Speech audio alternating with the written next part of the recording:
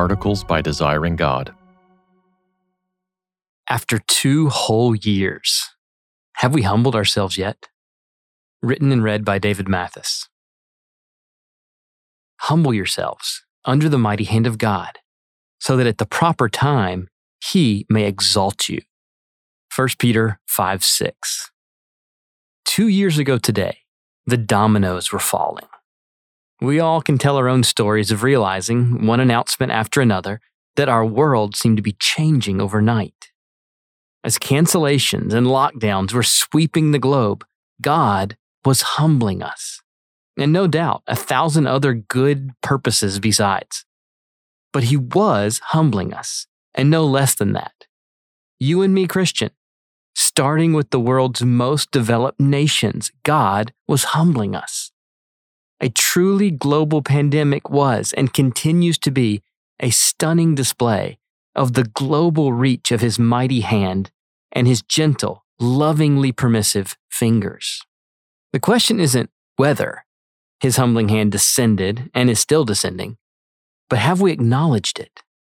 Have we filled our heads with natural explanations? Have we run to news and reports about science to explain it in full and calm our anxieties? Have you traced the compounding disruptions, inconveniences, tragedies, and divisions to the sovereign permission and saving providence of God? He has humbled us. That much is clear. Yet the question remains, have we humbled ourselves? Have we acknowledged His mighty and merciful hand and received His humbling in faith and even welcomed His uncomfortable work?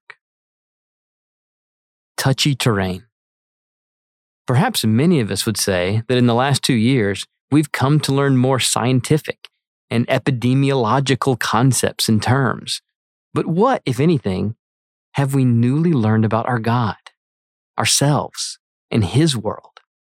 In particular, have we realized the fragility of our knowledge and our bodies and our relationships and our societies?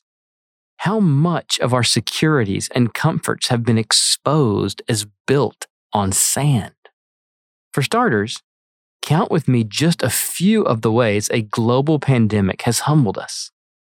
First, the threat of death humbled us and fed the initial fear and hysteria. And with it, disruption of normal life humbled us. Even many who may not have feared death lamented the loss of the Final Four, the NBA, and Major League Baseball.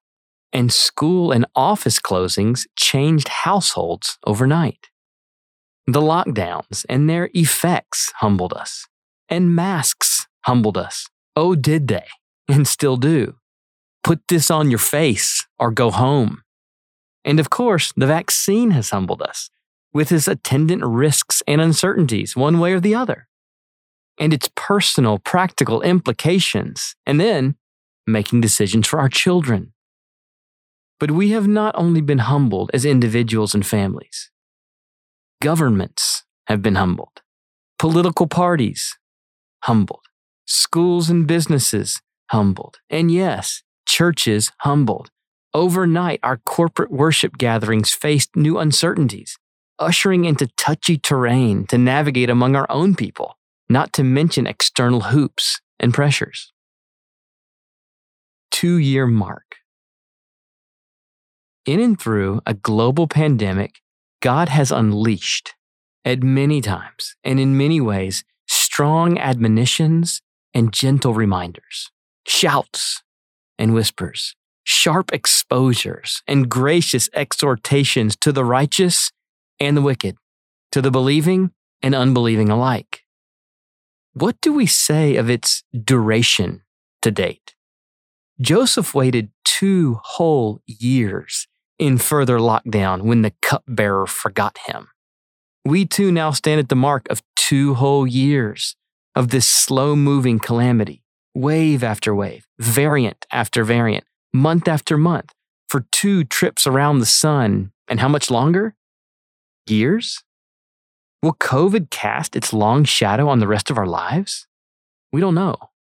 That's humbling. But being humbled is one thing. Admitting it and even welcoming it is another. Objectively, God has humbled our world through COVID-19. But has our world, in general, subjectively humbled itself before Him? Divine purpose and help. Without making undue pronouncements about what God is doing or not, we might be wise to ask ourselves, is the duration of this pandemic some dim reflection of our collective pride and hardness of heart? And how few have received God's humbling hand through humbled hearts and self-humbling prayers? Have we occupied ourselves with expert and armchair epidemiology and economics and politics according to the pattern of this world, rather than face the fact, head on, that our God is in the heavens and He does as He pleases? As Nebuchadnezzar learned about the Most High God after a long humbling of 7 periods of time in Daniel 4, none can stay His hand. As the prophet Amos asked rhetorically, does disaster come to a city or to the whole world unless God has done it? How much have we who are in Christ let the world's conversation about causes and correlations and effects and metrics keep us from seeing through the fog and going to our knees? And there, prostrate before our God, have we asked not how God is humbling our newly perceived ideological foes, but what is His application to me? God, help me. Please take the log out of my eye first. I humble myself before You. How has God humbled me? I confess that I have been slower than I would have wished to make a practice of owning COVID's humblings. It wasn't until sometime last year that I started keeping a piece of paper in my Bible for making a running tally of how COVID had humbled me, in hopes of seeking to humble myself daily before God. I share just a few items from the list to let you know the kind of humblings I have in mind. First, the pandemic has humbled me to own the limits of my knowledge all around. Why pretend to know more than I do? Why not acknowledge my limits? Why not remember and embrace my finitude, that I, as a creature, do not make my own reality, and in the grand scheme know very little about so much that makes the world turn? My body and health are human and fragile, and the creation is cursed because of human sin and subject to futility. Not only do I not know as much as I often pretend, but I am in far less control than I often assume. That a virus, invisible to the naked eye, would affect just about every aspect of life reminds me that this is my Father's world, not mine. So much in modern life conditions us to pretend that it's ours. Pandemics, wars, hurricanes, wildfires remind us that this place is not our final home. In our worlds of sand, God's Word is the only sure rock on which to stand. COVID has humbled me to see the fragility of society and relationships.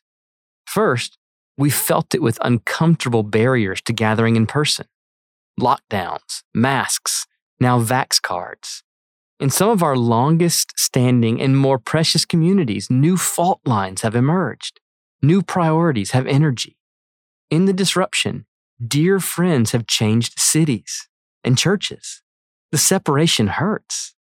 In places, divisions have seemed to grow along ethnic lines. My own city has been shown to be far more fragile than I would have guessed. Even dear sister churches have endured painful pressures and fracturing. I have been brought low to consider afresh how I spend my time. Public discourse in big tech apps has exposed how vacuous most of it has been for 10 years. Jurassic Park seemed amazing until the dinosaurs started eating people. It's humbling to think how much better I could have invested what little time I gave to social media over the last decade. The last humbling to note here pertains to economic fragility. I spent almost 40 years of my life assuming I could acquire basic goods whenever I wanted. The internet seemed to make that even easier.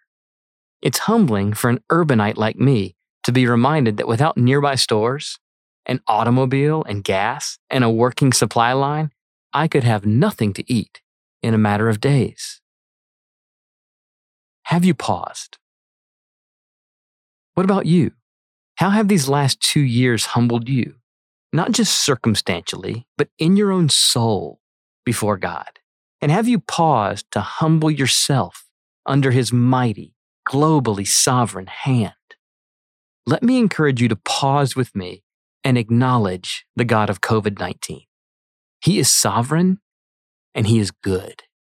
Jesus Christ, who lived as one of us in this diseased world and died for sins not His own, rose again in triumph and sits on heaven's throne, wielding His scepter with the care, intentions, and skill of a life-saving surgeon with His scalpel.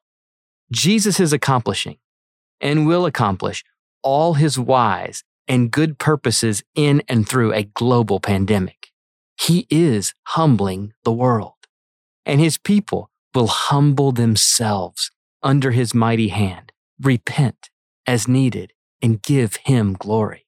And one day soon, without minimizing any of the pain, disruption, loss, and difficulty, we will praise and thank Him for the severe mercy of COVID-19.